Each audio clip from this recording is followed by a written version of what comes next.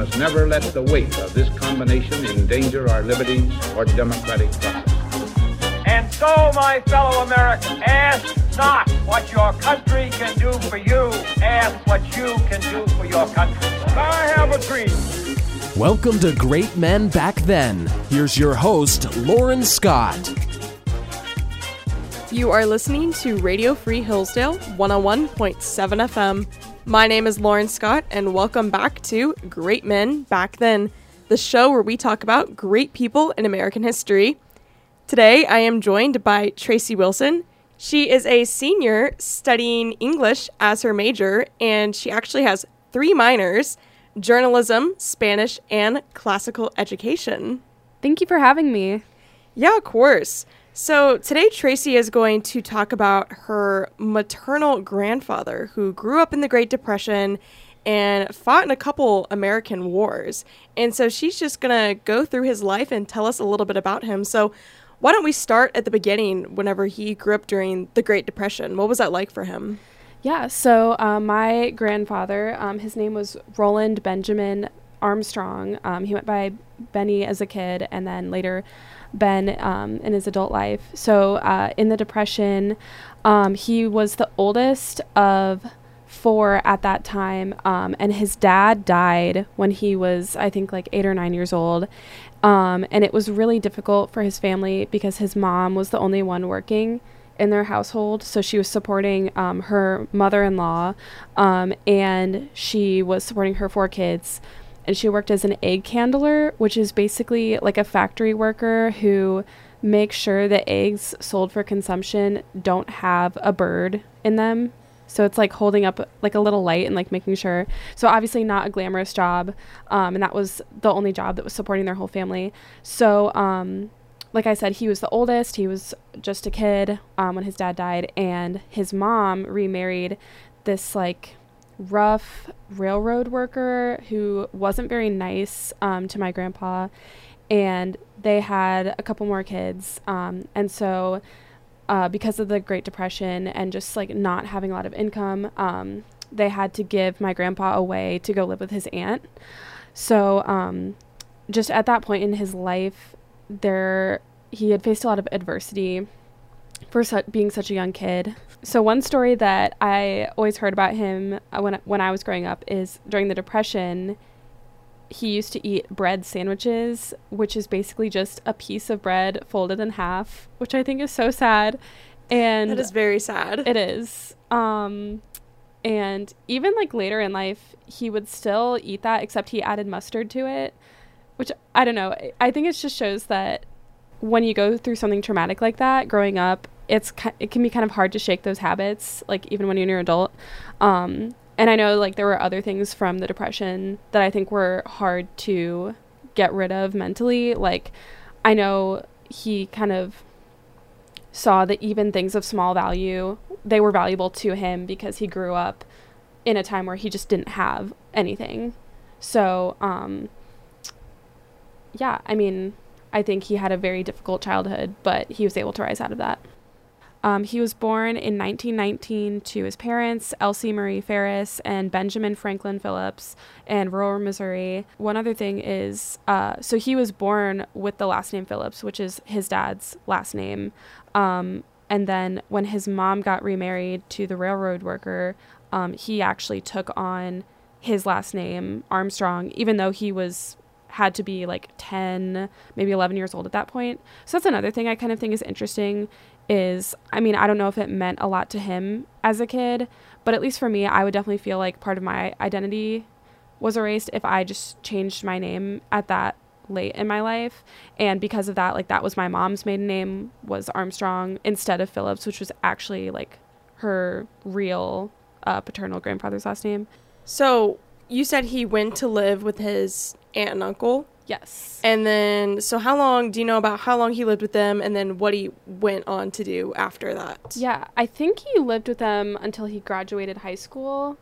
And then after that, I know he went to a couple of different colleges, kind of bouncing around. He went to aeronautical school for a little bit, which is interesting. Eventually, this was like later, he graduated from Central Baptist Theological Seminary, and then he was a missionary for some time, and then he also served in the military. He was a chaplain in the Korean War, but I know he also fought, or I shouldn't say fought, I know he also served during World War II and Vietnam War. Do you know where he traveled whenever he was a missionary? So when my grandpa was an adult in the 50s, he had a Spanish degree from the University of Missouri, which we would call Mizzou in Missouri. And because of that, he was able to be a missionary to pastor to Cuban refugees.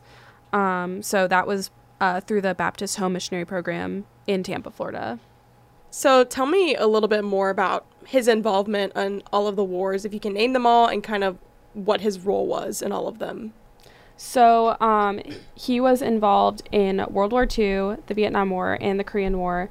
I know the most about the Korean War. I know that he was a chaplain, and he would often visit like local orphanage schools. We have photographs of his time during the Korean War, and there's this one really sweet picture of him just like beaming, surrounded by a ton of happy kids, which I think it's really sweet, and I just think it shows his servant heart. I have a list of some of his medals. So for example, he earned the National Defense Service Medal with 1 oak leaf cluster, Armed Forces Expeditionary Medal, Vietnam Service Medal with 4 bronze service stars, Republic of Vietnam Campaign Medal with 60 device. He was a major in the military, and overall during his time of service, he was part of the Royal Air Force, the U.S. Army Air Corps, and he was, like I said, a U.S. Army chaplain. His nickname was Chappie, which I think is really cute, that he was like loved enough to get a nickname. Did they call him Chappie because he was the chaplain? That's what I would think, yes. So do you guys have, him being a chaplain, do you guys maybe have like any of his like remaining notes or maybe a Bible of his? I remember like going to his funeral when I was a kid. It was in 2008, and I just remember like they shot guns into the air. I don't know if that's typical for military funerals, but they did that to honor his time in the military, and they gave us one of those little folded triangle flags. So that's the only thing that I really remember about that. Another interesting fact is he was baptized as a teenager after a personal acceptance of his faith, which I just find inspiring because it's kind of similar to my own story. I was baptized as a teenager, so I think it's just an important event in his life as a faithful person. You are listening to Radio Free Hillsdale 101.7 FM. My name is Lauren Scott, and this is Great Men Back Then, the show where we talk about great people in American history. Today, I am joined by Tracy Wilson, a senior at Hillsdale College, studying English, journalism, Spanish, and classical education. Today, she is talking about her maternal grandfather, Roland Benjamin Armstrong, and how he grew up during the Great Depression. She even tells a story about how they were so poor that he would often have to eat bread sandwiches, which is just a piece of bread folded over. But not only did he grow up during the Great Depression, he was able to make a life for himself and participate in 3 different American wars, and all while being a great father and husband. So stick around if you want to hear Tracy talk more about her grandfather and this amazing man in American history. So we've kind of discussed like who your grandfather was as, you know, a person in the military and who he was as a child, but also he obviously had a family because you're here. So tell me a little bit about his wife and his kids. Yeah, so he was married to my grandma Ethelene for 63 years, and they had 3 kids, my Aunt Susan, my Uncle Mark, and my mom Sarah. My mom and my aunt are 16 years apart, so he was a little bit older when she was born. She was born in Germany while he was stationed there. And I know, like, that when he had kids, he was kind of away a lot just from being in the military. But I know the family would make attempts to kind of, like, meet up. I think they, like, my grandma met him in Japan one time to, like, just see each other. So I know that he tried to be there for them in the ways that he could, even though he wasn't always physically there. So one thing is he would write letters to my mom, which is really sweet. And she actually has saved a lot of them. I saw them a few years ago. And one of them, he was like asking about her pet fish. And it's just like so sweet and cute. And like that he wanted to hear about her life, even though he was far away. Another letter, I don't think this was when he was in the military per se, but it says, I owe you one choker, because it was the 70s and my mom really wanted a choker necklace, and he had drawn a little picture of this guy like choking somebody. So I think he was just kind of like, the corny dad jokes, just always wanting to like provide for his family and make them laugh and be there for them. So he sounds like he was a really good dad. And I have like a few memories of him as a grandpa. Like I said, he died when I was kind of young, but I think he's just the type of guy who always wanted to be there for his family. I have these pictures of him like playing with my dolls with me on the floor, even though he's like an old guy. It looks uncomfortable for him in the picture. But I don't know. It's just like sweet to me how much he wanted to be there for others. So does your mom have any memories from living abroad, or maybe a special memory like about her dad? Yeah. So one of the memories, she's told me a few memories from when she was in Germany. What I understand is that she lived in Germany on and off until she was about 9, and she lived on the military base, and because she went to school on the military base, she spoke English, like everyone spoke English. She didn't really learn German, but she said she learned enough German to go to the candy store and ask for candy, which I just think is funny. And she, kind of like how kids will be in like a random like summer camp or something. Similar to that, her mom put her in the circus and had to and her mom had to take her out of the circus because they were going on to the Eastern Bloc.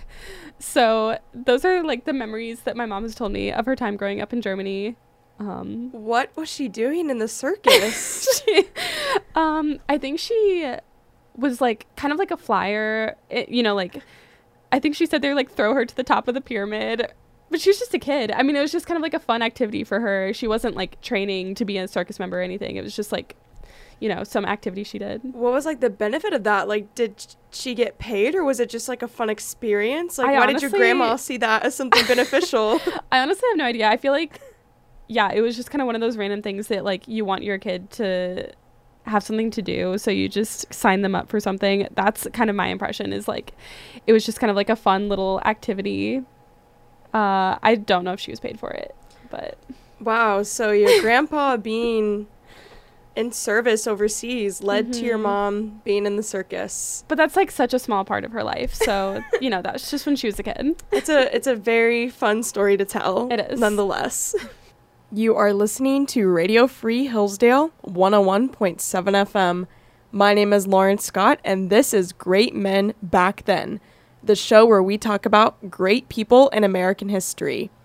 Today, I am joined by Tracy Wilson, a senior at Hillsdale College, studying English, journalism, Spanish, and classical education.